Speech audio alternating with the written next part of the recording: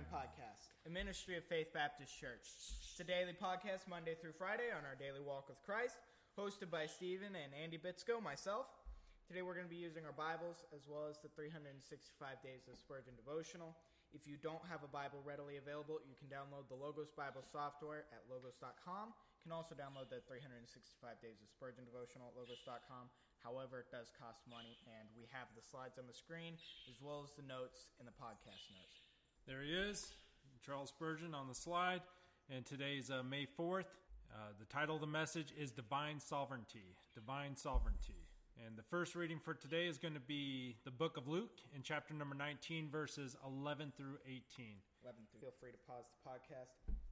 In Luke chapter 19, verses 11 through 27, we see, "And as they heard these things, he added and spake parable, because he was nigh to Jerusalem, and because they thought that the kingdom of God should immediately appear.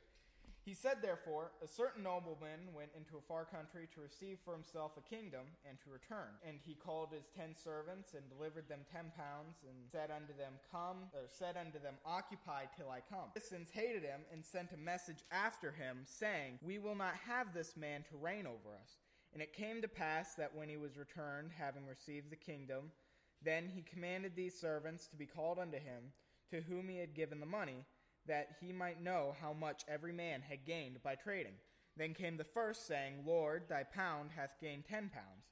And he said unto him, Well, thou good servant, because thou hast been faithful in a very little, have thou authority over 10 cities. And the second came, saying, Lord, thy pound hath gained 5 pounds. And he said likewise to him, Be thou also over 5 cities. And another came, saying, Lord, behold, here is thy pound, which I have kept laid up in a napkin. For I feared thee, because thou art an austere man. Thou takest up what thou layest not down, and reapest thou what thou didst not sow. And he saith unto him, Out of thine own mouth will I judge thee, thou wicked servant. Thou knewest I was an austere man, taking up what I laid not down, and reaping what I did not sow. Wherefore then gavest not thou my money into the bank, that at my coming I might have required mine own with usury? And he said unto them that stood by, Take from him the pound, and give it to him that hath 10 pounds. And they said unto him, Lord, he hath 10 pounds. For I say unto you, that unto every one which hath shall be given, and from him that hath not, even that he hath shall be taken away from him. But those mine enemies, which would not that I should reign over them, bring thither and slay them before me." So the message for today, Divine Sovereignty. It's an excerpt of the sermon that he delivered on May 4th, 1856 at New Park Street Chapel in Southwark, and this is going to be the excerpt.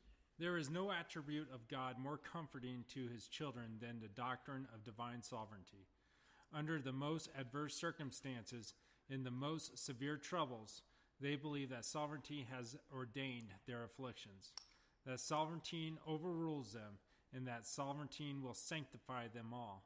There is nothing for which the children of God should more earnestly contend than the domain of their Master over all creation, the kingship of God over all the works of his own hands, the throne of God, and his right to sit upon that throne.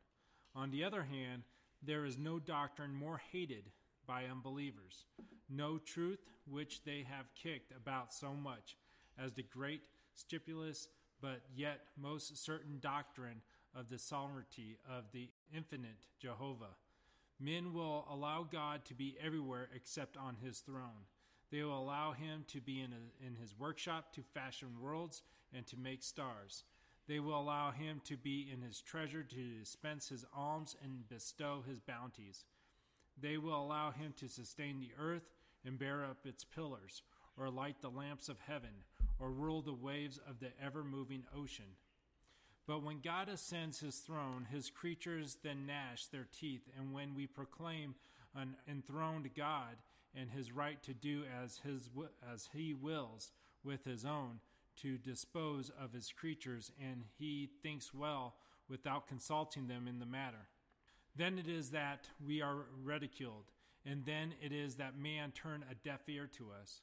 For God on his own throne is not the God they love.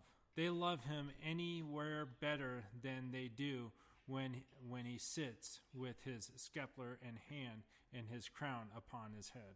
All right, Andy. So Spurgeon's pulling this from Matthew chapter 20, verses 15 through 16. It is thine eye evil because I am good? So the last shall be first, and the first last, for many be called, but few are chosen. He specifically is concentrating on the first part. It is not lawful for me to do what I will with mine own. Meaning that what I do is on my own, is there any consequences to it? Who's in control over me?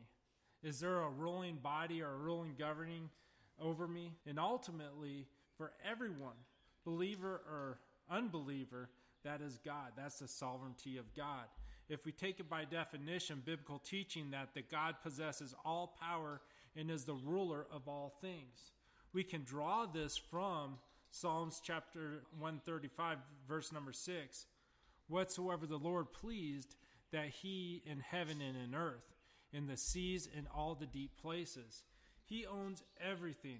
We even look at Daniel chapter 4, verses 34 through 35. And at the end of days, I, Nebuchadnezzar, lifted up mine eyes unto heaven, and mine understanding returned unto me, and I blessed the Most High.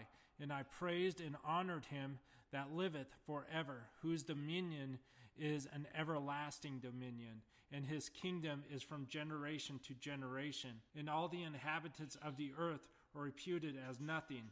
And he doeth according to his will in the army of heaven, and among the inhabitants of the earth. And none can stay his hand, or say unto him, What doest thou? You see, God is in control of everything. The land, the seas, the air. Well, that brings up a good question about every ruler. So if we look here, God rules the works according to his eternal purpose, even though events that seem to contradict or oppose his rule. Even if there's a person that is against him, God is still ruler over him and will win. Will eliminate that person. God is in ultimate control, and we have to realize that no matter what, the money that flows through, God's in control. The weather that flows through, God's in control. He's in control of climate control. He's in control of everything. He's in control of situations that are happening in this world during the time or past or present or future. He is in control and always will be in control. And we take it to another part that people like the money, people like the earth, people like the life, but they will not place him on that throne. They won't give him that ultimate acknowledgement that he is the King of Kings and the Lord of Lords. He is the ultimate one in control, because people do not want to give up that flesh. They don't want to give up that control, knowing that they don't have the control, that God ultimately has it. So it brings us to this point that Spurgeon's making upon to us to think about this. Do you have to think twice before addressing Jesus as Lord? Judas could never bring himself to do it. The other disciples could say Lord. And I started thinking about this. I looked at the different verses in Matthew chapter number 26 and verse number 22. And they were exceedingly sorrowful, and began every one of them to say unto him, Lord, is it I? They called him Lord. The disciples did. But if we look here, the disciples had the acknowledgement of calling Jesus Christ Lord. But Judas, on the other hand, could only say Rabbi, Master, or Teacher. We go to Matthew chapter number 26 and verse number 25. Then Judas, which betrayed him, answered and said, Master, is it I? He said unto him, Thou hast said. Judas couldn't even bring the acknowledgement to call him Lord, to call him Savior. And that's the way the people are today. They will accept everything that God has for them, but they won't accept Jesus Christ as their Savior.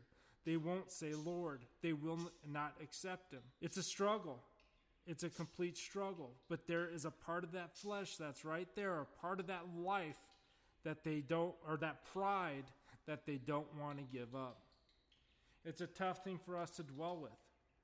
What do you think, Andy? I think you're addressing the sovereignty of God, as we've been addressing. Should also address why people deny the sovereignty of God. And I think that's an interesting topic to kind of look into. if you don't have to address, or if you don't have to believe in the sovereignty of God, that gives you or the government, there's really only two choices, you or the governing body over you. That could be your family, that could be, the head of government, as in Congress or the presidency, over what is right and what is wrong, okay? Think about it this way. If there is no God and there is no sovereignty in God, then you don't have to believe anything that the Bible says. Just take it a little bit broader. You don't have to believe anything the Quran says, the Book of Mormon, the Rosary, anything that any religious or holy book, has said or stated. You don't have to believe any of that. You make your own rules, and you give yourself the power to judge what is right and wrong. Now, you might think, okay, that's not necessarily a bad idea. For the most part, people are good. Those that aren't good are readily dealt with for the most part. But I would say you need to step back and think about that. Because if there's no sovereignty to direct what is right and wrong, then who's to say that if I myself say, well, rape's right, incest's right, murder's right, robbery's right, corruption is right, I'm saying that. I choose right and wrong for myself, and I say all those things are right. Well, then you could say, well, the government says what's right and wrong. Okay, well, let's take Hitler. Let's take World War II. He claimed to be a Christian for the 1935 to 1939 is when he claimed to be a Christian. After that, he mysteriously talked about it less and less. That's because he was following, from what I've read and what I've been studying, he was following the Nordic gods, the ancient Nordic gods, which essentially was occultic teaching that believed that there was no sovereignty, that you felt things and then you pursued them. He believed he was as a god. Okay, so he determined what was right and wrong. I'm talking about Adolf Hitler. Okay, he determined what was right and wrong. And he determined that Jews were wrong. That anyone who is not of Aryan descent, okay, that would be Hispanics, that would be Africans, that would be anyone in Alaska, just about anyone in America, just about anyone not born in Germany, were bad people and should be destroyed, okay? So he was the government. Essentially, Adolf Hitler was the government. And he said that the Jews were bad, that the Jews should be killed, that the Jews should be exterminated, that they should be driven out of Germany. And then, when driving them out of Germany wasn't enough, that killing them all over the world should be what happened. Well, then you say, okay, well, that's an isolated incident. Well, let's talk about Joseph Stalin. Joseph Stalin claimed to be an atheist till he died. On his deathbed, his daughter said, as a witness, he said the last act he had in life was to raise his hand towards God, and with a grimace of anger, raised his hand towards God and died. Okay? Joseph Stalin killed millions of people, his own people, not necessarily for religion, not necessarily for treason, just because they were there. Okay? He personally signed the death warrants. Personally, his personal signature signed the death warrants of hundreds of thousands of Russians. And tell me, okay, or tell anyone after looking at that the government is not capable of doing something that is morally wrong to a higher power. So we have to come to the conclusion that if man can't choose what is right and wrong, and that if a collective of men and women or women can't choose what is right and wrong, that they are morally infallible, that they are not morally consistent one with each other, then that means that there is some higher power. And if you choose to believe that it's a holy lie and that we should believe in a holy lie for the sake of cultural consistency and choosing what is right and wrong, well, okay, we can have a discussion about that later. But now you're at least admitting the fact that there is some semblance of holiness, that there is some semblance of sovereignty. And if there is some semblance of sovereignty, then there must be some semblance of right and wrong for everyone. Okay? And we can discuss, whether right and wrong for everyone and moral consistency and, what is right and wrong. We can discuss whether, that's Jesus and, the Bible and the Christian perspective on what is right and wrong, because there's plenty of other perspectives, Muslims or Mormons or Catholics, to name a few, of what is right and wrong. Okay, that's a discussion we can have later. But now we're into the discussion of there is some sovereignty somewhere, and that sovereignty is what we should be obeying. And that is?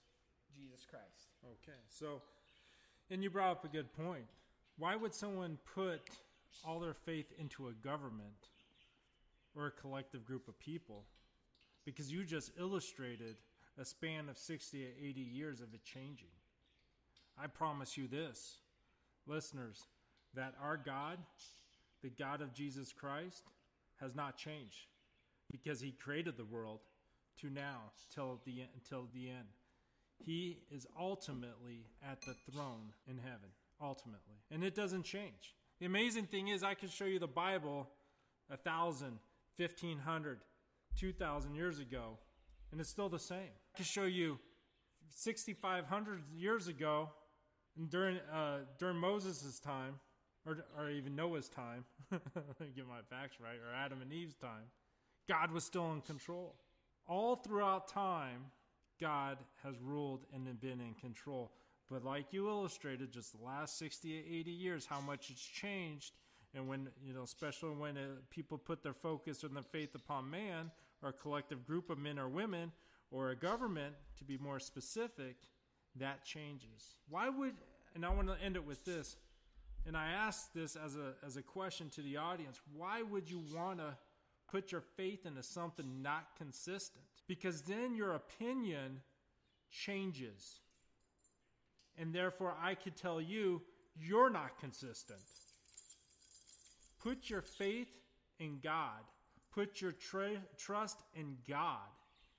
And a lot of things will be less inconsistent in your life. I mean, you're still going to wear black or white socks. But I mean, besides that, as long as you know that God's in control. And so that's what we want to end with you today. And we want to say thank you for listening to the podcast. And if you have time, please share this podcast. Click the share button at the bottom and share the podcast to as many friends and families that you know. Strangers, share it to them. Just start adding names into Facebook and just start sending them the podcast. No big deal. And also, we would like you to visit faithbaptistelpaso.org. We have a lot of different tools there online for you to look at. We also have our online services. If you don't belong to a church, always go to your church first. But if you're looking for a church, we do stream online. 11 o'clock on Sunday, 11 o'clock in the morning for my night owls, 11 o'clock in the morning on Sunday, 6:30 on Sunday evening, and Wednesday at 7:30 p.m. All those times are Mountain Standard Time, so please coordinate your clocks to that. And we're on Facebook at Faith El Paso. That's our Facebook and also our Faith Life. A lot of people ask me about the Faith Life, and Faith Life is basically a private online community. Basically, it's a virtual church where we get to fellowship, participate, do prayer lists, Bible studies, edify, and enrich each other. That's at faithlife.com/Faith El Paso. We also do have a Bible study. Also, if you would like to give to this ministry, go to faithbaptistelpaso.org/give. That's faithbaptistelpaso.org/give. And to give to this ministry, Faith Baptist Church. Have a good day.